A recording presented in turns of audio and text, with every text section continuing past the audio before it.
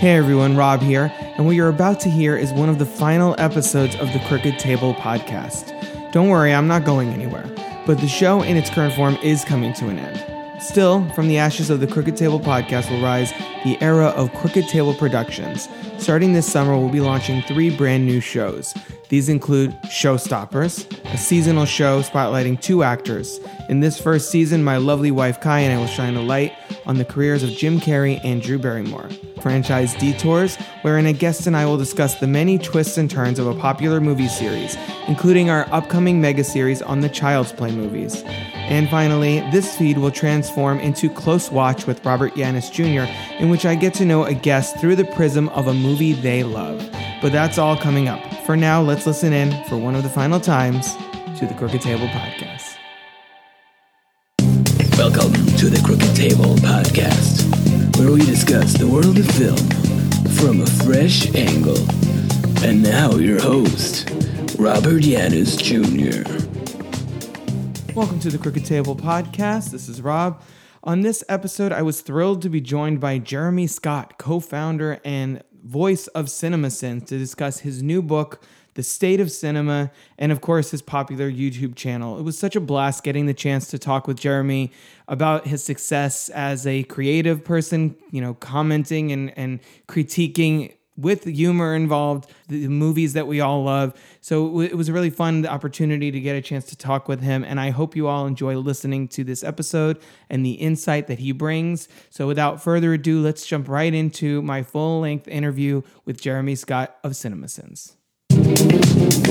Today, I'm joined by Jeremy Scott, the co-founder and voice of CinemaSins, as well as the author of the new book, Original Sin, From Preacher's Kid to the Creator of CinemaSins, which releases May 18th. Jeremy, it's a pleasure to have you here.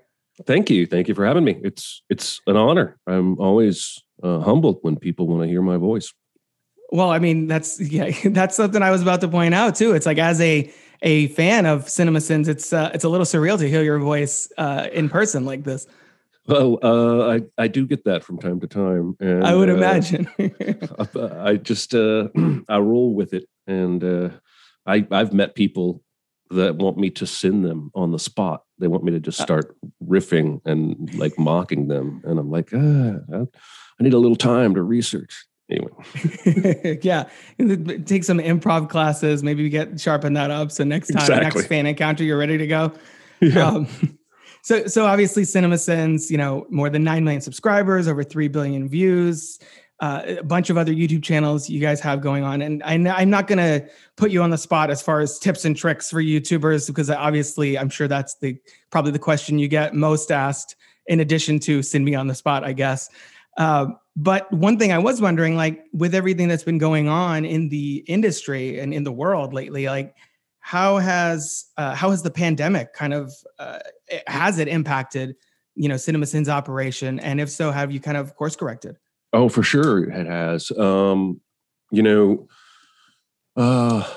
probably get in trouble for saying some of this, but I don't really care. The first few months we were doing fine because the initial behavior for a lot of Americans who were staying at home and not going anywhere was to go online and watch YouTube videos or Netflix, right, or what have you. But then the advertisers started suffering in their own businesses and started redirecting their marketing dollars or cutting their marketing budgets. So we saw revenues go down pretty dramatically for most of the summer.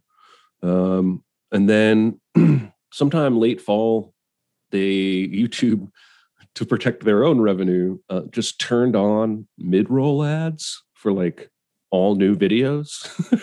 Oh boy. And you have to go in and opt out of those if you don't want these mid-roll ads. And so we get a few fans that were like, hey, your videos never had mid-roll ads. And we were like, oh, what's going on? So we investigated, but we also noticed that the mid-roll ads had shot our revenue back up to normal levels. Okay. And that's why you're seeing articles the last couple of weeks about YouTube beating their first quarter projections of revenue. Well, it's because they turn mid-roll ads on for every video. Not because they got more views than they did the previous quarter. And of course, we already all work from home anyway, so our day-to-day operation wasn't directly impacted. But we certainly felt the pandemic. The other way it affected us is without new movies coming out in theaters, there's less general movie chatter online, right. And you'd be surprised how much that drives traffic.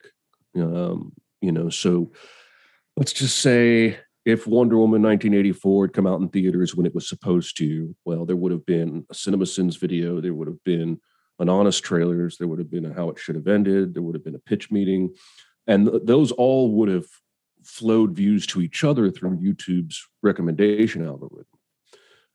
But because there's so much less of that kind of content now, all those channels are seeing, us included, are seeing fewer views than we would if there were 5 new movies every week in the Cineplex. Right. And you mentioned in the book that you work off of the Blu-rays for the videos. Is that still the case? Because if so, hasn't been a lot of, as you were saying, 2020 big releases. Wonder Woman 1984 is like one of the only ones. So how have you kind of switched it up for that? We still use the Blu-rays. So, there's a reason we just send Jerry Maguire. I noticed that. Yeah, I saw that. I was like, what's his latest video? I was like, oh, okay. Nostalgia stuff. That's probably the best way to go in this kind of environment. Yeah. I mean, we can only do what we can do. And, from what we're seeing, it's on track to get back to normal in a few months because theaters are opening up and, we're crossing our fingers that post-pandemic, we're going to come out looking even better. Right, exactly. Yeah, everybody's getting vaccinated and everything, even in Florida, a notoriously red state. So, you mentioned that you spent a lot of time early in your life working in movie theaters earlier, during the late 90s, early 2000s. I was an AMC employee for over 2 years myself. So coming from that perspective, what are your thoughts on movie theaters, like long-term? Like, how do you think it's going to all shake out in 2021 and beyond? I think you're going to see studios buying movie theaters. And then I think you're going to see some kind of big player that's not in movies right now fully. I keep thinking Netflix is going to buy a chain and use it for theatrical distribution of their own original films. Mm-hmm. A buddy of mine thinks it's more likely to be Amazon or Walmart that ends up tapping into that market. It's definitely going to be a change because everybody lost money hand over fist, filed for bankruptcy.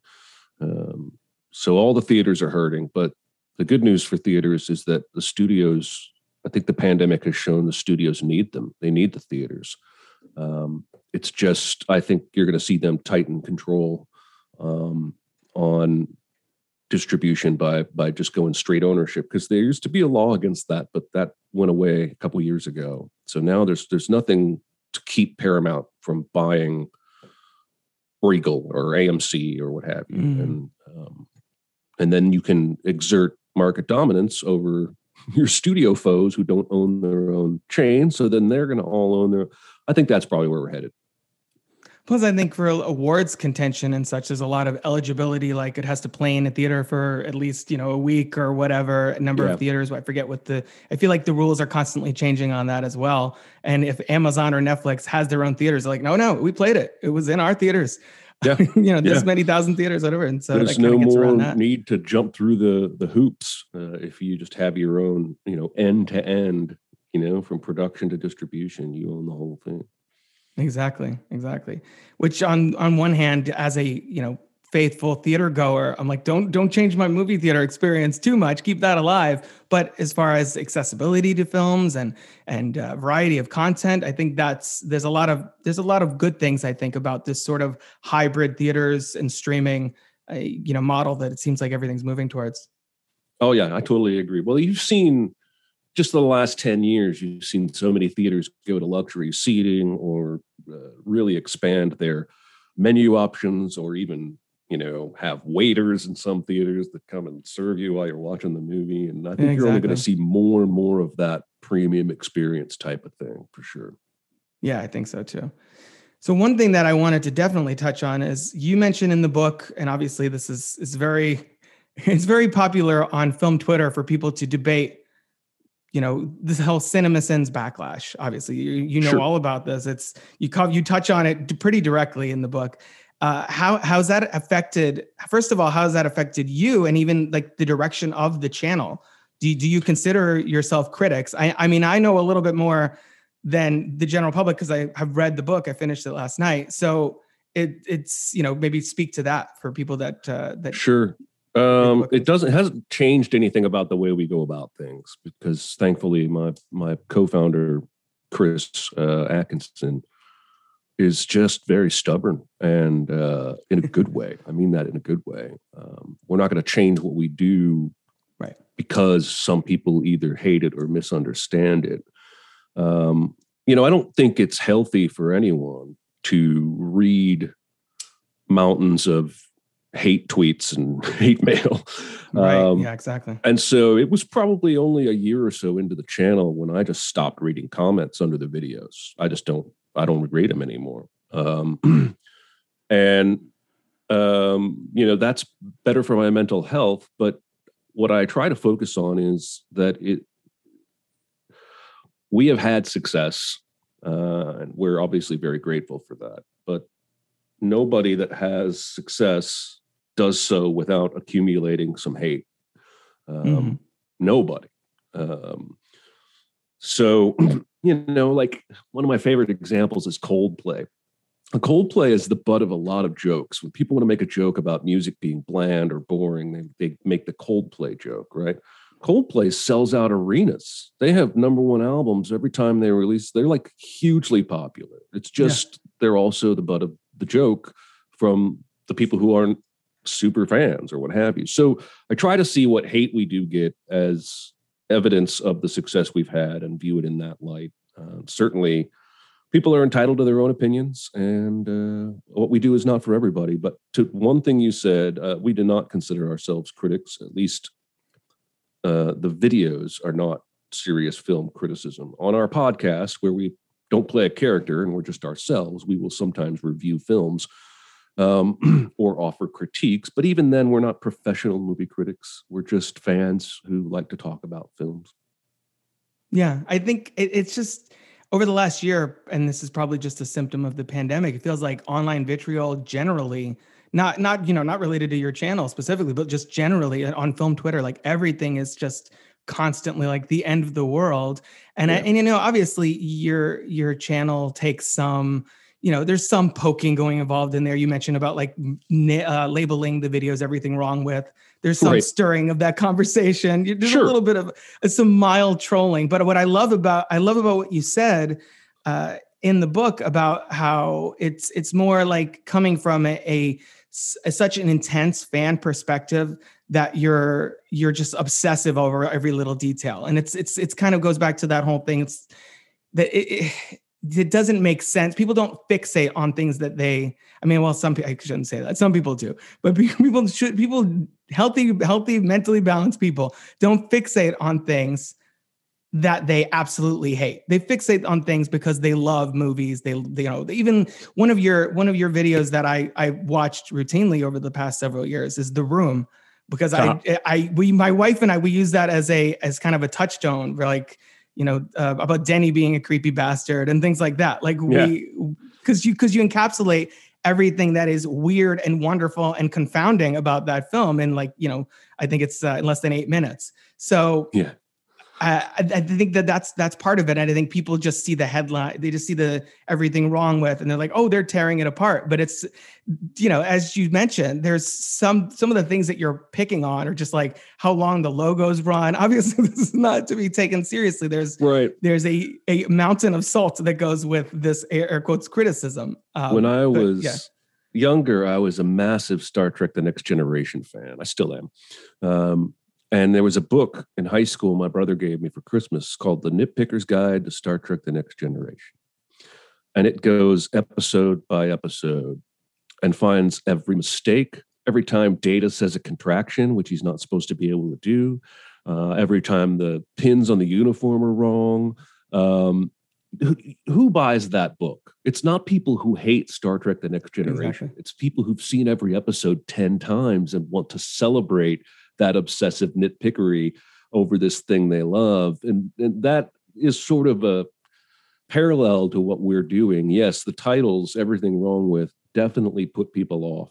Definitely people see enough of that in their feed without watching the video, and they get a picture of us that's not accurate. But yeah, if you watch the videos, we try and make it pretty darn clear. Like in the James Bond one, we said Idaho isn't a real place. And we got like hate comments like, you bastards, I live in Idaho, you're so stupid. And I'm like, okay, but that was the joke, but all right. Yeah, it's like when you see something on social media and clearly someone's just messing with you, and then everyone's comments are you, and then the joke flying right over their heads. It's like, yes, it's completely that encapsulated. And to your point of the success of the channel, and if you type in CinemaSins on YouTube, not only do you get a lot of your videos, you get everyone doing videos about your videos, or kind of their own version of it, or flipping it and doing like the positive side of different films. Like you've inspired so many imitators, essentially. What does that feel like to see how many channels have sprung up trying to basically ride on CinemaSins' coattails? It's weird, man. Like, I don't think so. If I was 20 years old when this had happened, it would have been very bad for me. I would have made all the wrong decisions with this kind of, video success. I would have probably gotten offended. I'm just old enough to be mellow, and I see there are people that do our thing on other content. There are people that do our thing on our content, and I can't bring myself to get offended by it. Again, it's just another sign that we must be doing something right, and that feels good. So, yeah, younger me probably would have gotten hot about it, but it's all of that feeds back onto us anyway. So it's ultimately good for our bottom line. Yeah, well, imitation's the most sincere form of flattery, they say. So, exactly. I mean, I think that's definitely on the money. You also mentioned earlier, and also in the book, about how the air quotes voice of CinemaSins is really more of a character than necessarily representing your own views on a film. Obviously, a lot of it's comprised of jokes and the like. So, and you also, I think, mentioned how frustrating that is, that you're at various points have felt kind of boxed into that role because people are so used to hearing your voice, to the point that when we started this call, I was like, oh my God, it's the guy on the videos, which you constantly get. And is there, first of all, a couple of things. One, are you still kicking around possibly a long-term plan to try and switch that up? And then secondly, how do you keep yourself fresh doing the narration after all these years? Do you have sort of a routine that you do to get yourself in the mindset? Do you drink a Red Bull? Like what is kind of your your approach to that after so long? My wife would tell you that I have a good pout for about 30 minutes before I go back into the studio to narrate. I don't want to look my gift horse in the mouth. I'm very, very happy with where we are. But I do hate narrating now. And when we started, I didn't have any idea it would ever become, the work feeling part of what I do. Writing these videos is still 100% fun. But when it comes time to narrate, it just feels like work, and I have to gear myself up for it with a good pout. But I would say long term, I still have plans. Now we have switched over the narrators on Music Video Sins and TV Sins. That's two of our subsidiary channels. It used to be me narrating all of it. Now Barrett narrates Music Video Sins, and Aaron narrates TV Sins. That takes a lot off my plate. We also just started Commercial Sins, and Chris is narrating that. So long term, the idea is the core Sin fan is used to all four voices, and we can start hopping around from channel to channel. So yes, I have not really talked to anybody about that, but long term, I would love to take a 2-month break and have the other guys rotate to narrate the Sins videos. I think the fans ultimately would enjoy that, but we got to choose the right time. I think too, having the podcast and having the hardcore CinemaSins fans, or I guess Sins fans at this point, since you have the variety of channels, getting used to everyone's personality and everyone's voice just kind of only helps sort of smooth that transition over. Yeah, a podcast was such a great idea, and I resisted it for so long, but it has given us a place to share our real opinions. And for those fans that care enough to look, they can easily differentiate, the videos from what we really think. Again, the more they listen to us, that we're good friends, the three of us. So it's our podcast is really just three of us shooting the shit about movies, and that is something people enjoy, and they begin to feel like they're part of the group, and they get to know us. And so, yeah, if Barrett pops up on a future CinemaSins video, there's a portion of the audience that'll be like, "What?" And then there's a portion that'll be like, "Barrett, my man." So, yeah, got to choose the right time. So, assuming that doing the narration, which you said feels like work, assuming that's one of your least favorite parts of the job, what's your favorite part of the job? The fact that I get to watch movies and write jokes for a living. That's my favorite part. I hate staff meeting. I hate narrating. I don't like giving notes. Giving notes is what I call when the editors send a video back and we have to go through it looking for spelling mistakes or inconsistencies between the footage and the narration, and that feels like work. But when I open up a movie and I open up, a word processor and I start writing jokes, that's my very favorite part of it, for sure. Do you usually do that like on the second viewing of a movie, or how does that even work? Like, do you watch it to absorb it and then watch it again to do the jokes, or is it some sort of a simultaneous thing? It used to be multiple watches, usually 2 or 3. And I would have the Word document open both times or all 3 times. But over time, what I have done instead, I only go through the movie once, but I stop and go back and rewatch scenes a lot while I'm doing that. So I still end up probably doing 2 or 3 passes. I'm just doing it sequentially instead of, watching it all the way through 3 different times. But yeah, if I go 10 minutes and I don't understand something or I haven't written anything, I'll go back and rewatch that 10 minutes again and re-scrutinize for something I can write. That makes sense. Sort of editing. It's also kind of writing and editing as you go along, because obviously a lot of the videos have running gags throughout the course of the sin count and things like that. So that makes a lot of sense. Yeah. I was really fascinated in the book by, you mentioned about how you weren't really exposed to a lot of movies growing up due to, growing up the son of a preacher and then kind of a religious upbringing. And this is something I can kind of relate to because, growing up, I was really into movies before I started doing this, obviously. And my dad would just, my parents would be like, oh, do something more useful with your time, that kind of thing. And I think at a certain point I grew up and I was like, what if I make watching movies and talking about movies and writing about movies, my if I start making money that way, can't really criticize it anymore. So do you feel like building your career around, as you were just saying, watching movies and even naming it CinemaSins is sort of like you kind of making up for lost time earlier? Oh, maybe. Now the name goes to Chris. And Chris and I spent about a year trying to come up with YouTube channels about movies that would maybe take off. And we failed several times, but I came up with this pitch. What if we did the comic book nerd from The Simpsons, nitpicking a movie in a Micro Machines commercial, really fast style speaking. And Chris was like, oh yeah, this is great. And I was like, no, what do we call it? Like movie mistakes or film flubs? And he said CinemaSins. And that came out immediately. So that part is not a reflection on my religious upbringing.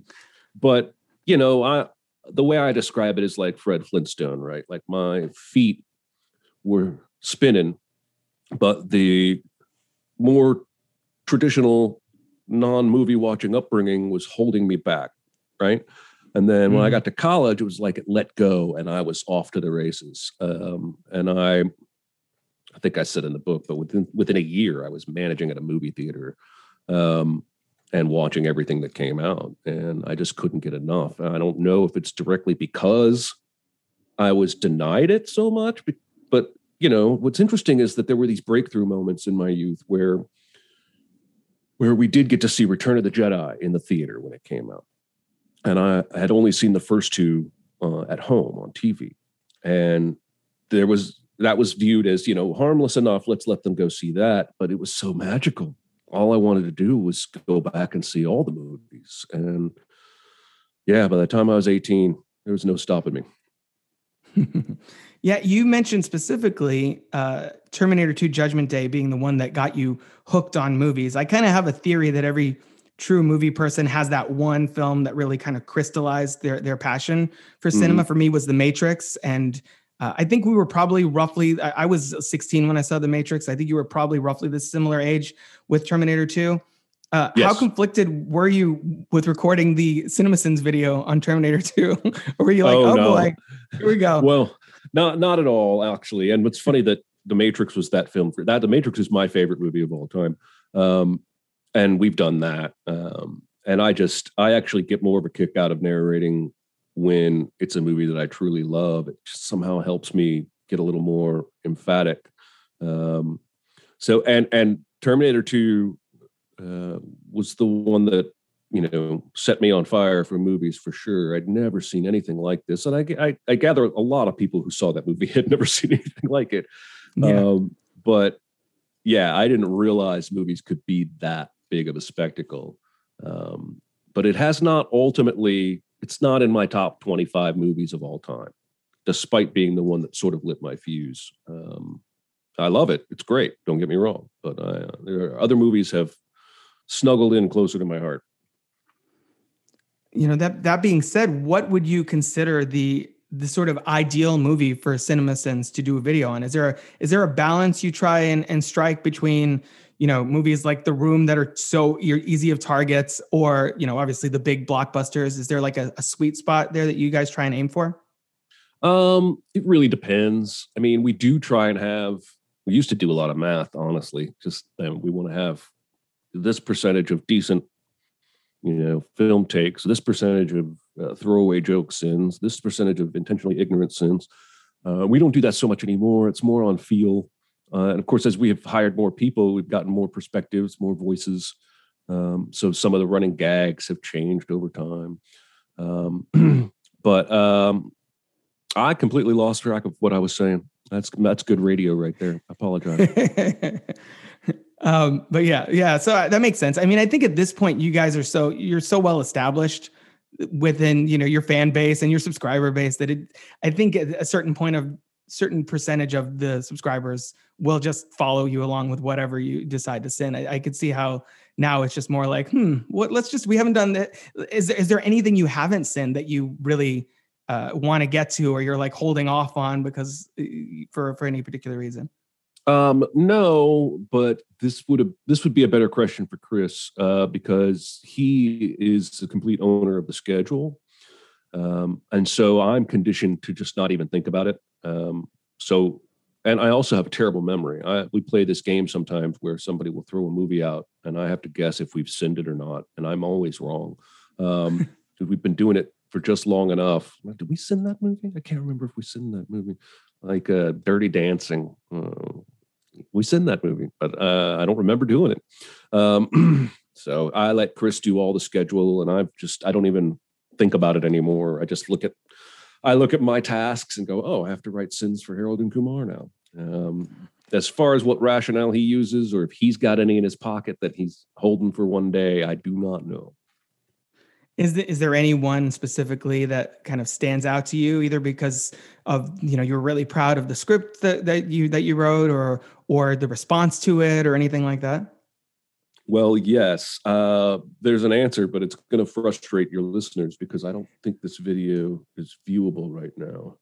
I think it's in a claim process. But the movie Sinister with Ethan Hawke. Right. That was like one of the first horror movies that I wrote sins for. There's something magical that happens with a horror movie when you write sins for it, where because our thing is really basically taking everything in a movie seriously, right? Or overly seriously. And when you do that to a horror movie, they become absolutely ridiculous. They become bonkers when you just start taking everything at face value. And so I laughed a lot making that. Well, this was back when we were still doing all the editing ourselves too, but writing and editing that video, that's probably the video I've gone back and watched or rewatched the most just because I had such a good time. That one, and I'll give you another one that is viewable, the Cinderella, the Disney animated 1930-something Cinderella, which is another bonkers movie that is more about mice than you remember. And something that just got gleeful about taking shots at such a simple, harmless, beloved classic. Wizard of Oz was equally fun for the same reason. It's like, this is adored and we're just making these stupid comments about it. I mean, there's a lot going on in Wizard of Oz. Like, it's a very weird movie if you take away your, I guess, ruby colored glasses from that movie. Just like, witches and munchkins, and there's a lion and a scarecrow, and it's a very strange movie objectively. So that makes a lot of sense. Yeah. Obviously, Hollywood has kind of gone all in on franchise filmmaking lately, the last decade at least. We're kind of living in the age of the shared universe, and Marvel's kind of running the whole table, basically. Is there a point, as a movie fan, is there a point that you think that a studio should just pull the plug, move on? And how many Fast and Furious movies ago do you think that was? Yeah, I mean, for me, my perspective is always about creativity and originality. Right. So I don't enjoy the Fast and Furious movies, but the studios are approaching it from a dollar standpoint, and those movies make bank. And so they will continue to make Fast and Furious movies until one of two things happens: until they stop making money at the box office, or until the stars of those movies demand so much money that the studio can't make money by paying them and making the film. That's the only thing that can kill franchises these days. Audience has to get tired of it, or the star has to demand too much money. And I'm not a huge fan. I understand it as a financial decision. I really do. And if I were the CEO reporting to stockholders, I might make the same decisions. But from a guy who writes stories and tells stories and values originality, it's a frustrating time to be alive. And in addition to franchise-itis, it's this, now we're in this era of nostalgia reboots of Full House, Karate Kid, and Mighty Ducks, and everything is getting rehashed. And that is almost worse than sequels and franchises to me. It is very... I have a good friend who argues with me about this all the time, because his perspective is, as long as it's a good movie, why should I care?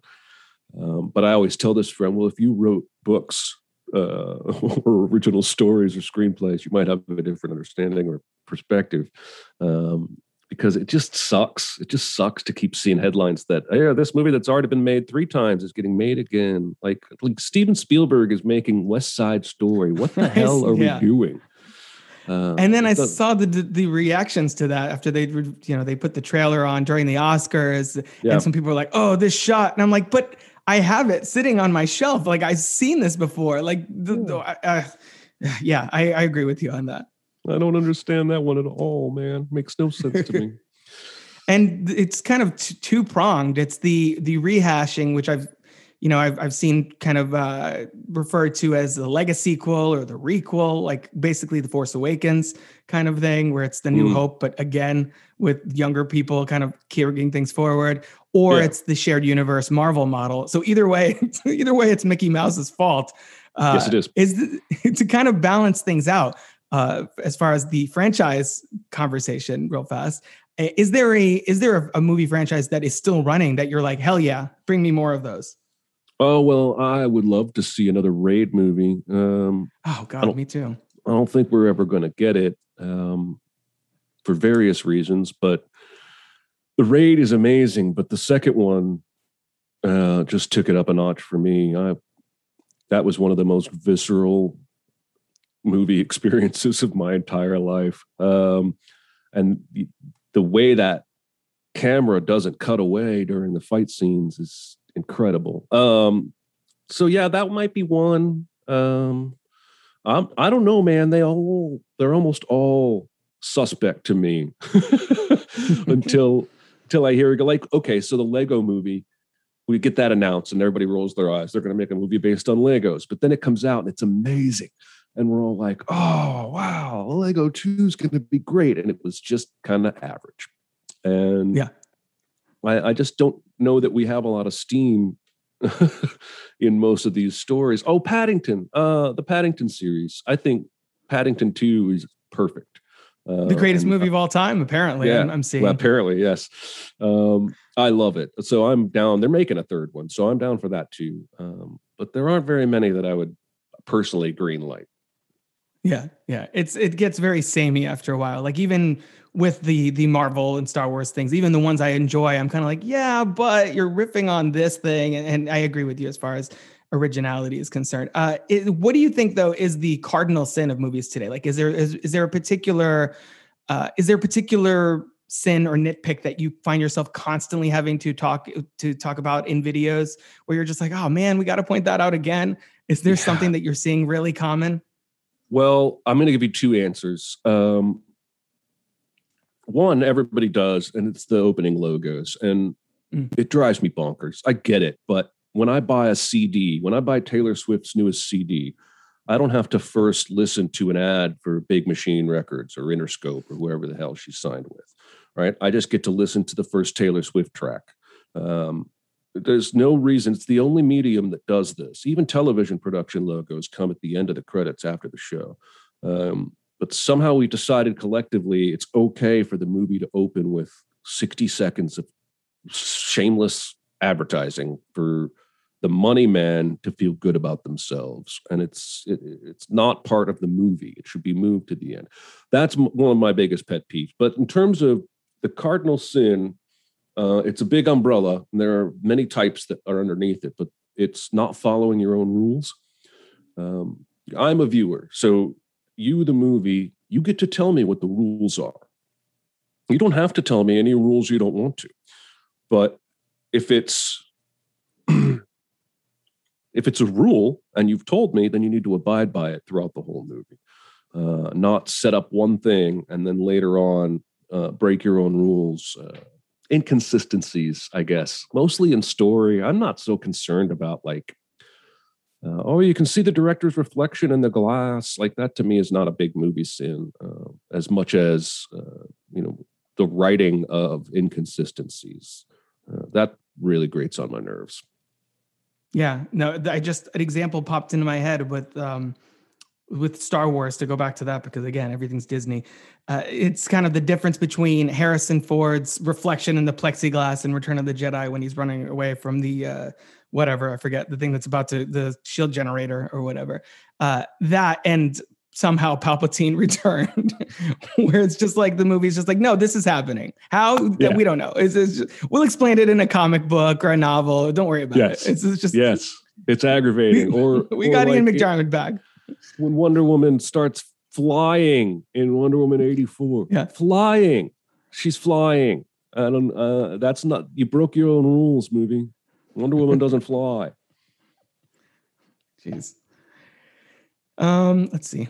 So you wrote a series of books called The Ables about teenage superheroes, disabilities, and it's kind of inspired, I guess, at least according to the press kit I was given, your experiences with hearing loss, anxiety, depression, and you don't really touch on that in Original Sin. Is that something that you would want to maybe delve into a little more down the line, or is it something too personal? No, writing Original Sin was a very interesting process for me because the Abels, as you mentioned, is fiction. So I have to come up with the characters, the story, the settings, the dialogue. But when I'm writing about things that happened in my life, I don't have to make anything up. I just have to write it down. It's all in my brain. It's all already there. And it was good for my mental health to get some of this down on paper, I think. But there are other Jeremy stories of other varieties that I would like to tell. So I think if this book is successful, this is my journey with movies. So it's over 3 phases of my life, being a preacher's kid, managing a movie theater, and then Cinema Sins. But the book is mostly about my relationship with movies throughout all those times. I could see myself writing a book about my mental health journey, or a book about coming to grips with my hearing loss. Maybe those two would be in the same kind of a book. I'm not sure. But those are not stories I chose not to tell for any reason other than this book is mostly about movies. And if I had started talking about hearing loss or my mental health, I would have derailed the whole book and ended up making it all about that. Right. Yeah, no, it makes sense. It makes sense that this is sort of, obviously a lot lighter, focusing on movies, getting all the stuff that fans of CinemaSins would want to know about the guy that co-founded CinemaSins, the voice of CinemaSins. So that makes sense. Are there any kind of fun or memorable stories that you, for whatever reason, pertain to the book, could have been in there, but just were kind of trimmed either for length or just, clarity or anything? Oh yeah. I mean, those were just, what I did was I did an outline before I started writing, and I just brainstormed stories from my life, from these 3 eras that were about movies. So I wanted to tell the story about going to see A Few Good Men and getting busted because my buddy lost his wallet. And I wanted to tell the story of going on the cattle drive with my friend Josh. And these all basically written down in a bullet point list. So when I was brainstorming the adventures Chris and I have had with CinemaSins, what's in the book was basically just, the first 10 to 12 stories that came to mind. But we've had some other adventures, some that I probably can't tell without permission. But there wasn't anything that I cut out of the book, if that's what you're asking. It was really more of, I made the decision on which stories to include before I started writing. Okay, cool. So there's potential for not only a more, a more personal story of your life and sort of hearing loss and stuff, but also possibly a sequel to Original Sin. It sounds like. Oh, yeah. Although in a perfect world, I'd love Chris to write it. I'd love to see what stories he wants to retell from our adventures. But yeah, could happen. Cool. And speaking of Original Sin, and of course, I'm talking about the 2001 erotic thriller starring Antonio Banderas and Angelina Jolie. I have a story about that movie. Oh, are you willing to share? Oh, sure. I built that movie. This was back in the days of film, and movies would come in canisters on 6 or 7 or 8 reels, and you had to splice them together. That's what building a movie is. So when you build a movie at that point in time, you had to watch it to make sure you didn't make any mistakes with the splices. And I don't know if you've seen this movie, but it is insane. And it's Antonio Banderas and Angelina Jolie having lots of wild sex for like an hour. And then it cuts to her in like a nun's outfit in a jail telling the story to somebody. I had to go upstairs and make sure I hadn't gotten a reel out of order because it was such an abrupt turn in that story. I literally walked upstairs, stopped the movie, and checked my reels to make sure I hadn't put them out of order. And that's the only time a movie was ever that nuts that I thought I had made a mistake. Nice. So kind of jumping off of your breakdown of the bizarre structure of Original Sin, are there any plans to do a video on that? Because I'm seeing kind of a tag at the end of the video. Oh, speaking of Original Sin, why don't you pick up my new book now available? where were you 4 months ago? That's a great idea, and we should have done that. But our production schedule is so far ahead; it's too late for me to slide that in. The book will still be out 4 months from now. Just throwing it out there. That's true. That's and get an also extra true. bump in sales. That's a good point. Why didn't I think of that? And that movie would be awesome to sin because it's crazy. It's a crazy Exactly. You can take that one for free, Jeremy. All right. Thank you very much. The check's in the mail.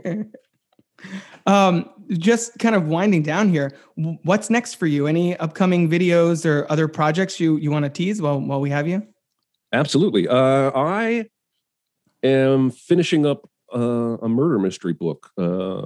It's actually was due to the publisher yesterday, but instead of sending it to them, I'm taking the weekend to tinker with it. But it's not like anything I've ever written. My other stuff has been young adult or nonfiction, and this is a straight up murder mystery set in the rural Indiana in the 1980s, which is where I grew up. And that will be out summer of 2022. And then I have a fourth Abels book that'll be out after that. That is my next project. But in terms of videos, let's see. There is one coming up. I'll give you fans one tease. We decided to send Happy Gilmore to coincide with the PGA's U.S. Open this year. And I hadn't seen that movie in a while, and it's pretty crazy. And I had a lot of fun writing sins for that and narrating. And that video is already locked, and it's a good one. So if your listeners care, keep an eye out for that one because I think it's special. Awesome. That sounds really fun. Obviously, Jeremy, people can find your stuff on CinemaSins on YouTube, but where else can people find you on social media? I know you have your own YouTube channel. I did, by the way, catch your promo for the book, which was really fun. Anywhere other than CinemaSins and the other channels on YouTube you want to direct people? Let's see. No. We have TV sins now, commercial sins, music video sins. I don't post on the CinemaSins Jeremy channel very often. And you can find my personal Twitter is at jscotttn. And of course, Twitter at CinemaSins. I manage that account as well, but it's a little more business snark focused. And my personal, I show you pictures of my cats and give you writing advice. So nice. Awesome. Well, Jeremy, thanks so much for coming on the show. It's been such a blast to talk with you. And, just as a longtime fan of CinemaSins, I really appreciate you taking the time. And just as a fellow creative person, I'd really admire kind of not only what you built on YouTube, but also that you're finding time to write all these books in addition to everything. It's just, I want some of what you're having because it's really amazing that you're able to kind of balance all those things. And meanwhile, I'm kind of just like really impressed. So congratulations on all of that. Best of luck on your continued success. And obviously people should definitely pick up Original Sin, which will be released on May 18th. Well, thank you very much. Thanks for having me. Thanks for watching the videos before you ever got this interview. And thanks for reading the book. I really appreciate your time that you invested into this interview. Absolutely. Thanks, Jeremy. So there you have it. That was my interview with Jeremy Scott, co-founder and voice of CinemaSins. Big thanks to Jeremy for taking the time to discuss his book and his YouTube channel with me. It was a thrill having him on the show, and hopefully in the future of the Crooked Table Productions, we can get more interviews of this caliber kind of going and get some more guests on in the YouTube and or creative space in addition to our normal format. So keep an eye out for hopefully more of that in the future. But for now, as we go through this last round of episodes of the Crooked Table podcast before we switch things up later in the summer, we're going to be posting the Howard the Duck episode with Jamie Williams. That will be up in a couple of weeks, so stay tuned for that. We have a handful of episodes left before we start switching things up probably around July or so. So stay tuned for updates on that. Of course, you can find me on Twitter at Crooked Table. Find Instagram, the same handle. And of course, go to crookedtable.com for all the episodes of all the shows we're going to be having in the summer of 2021 and going forward. For now, I've been Rob. Keep it crooked, everybody.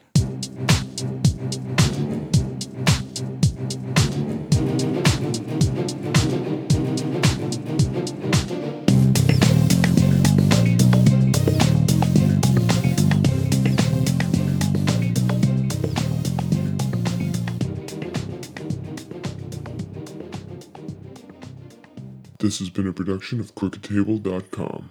All rights reserved. CROOKED.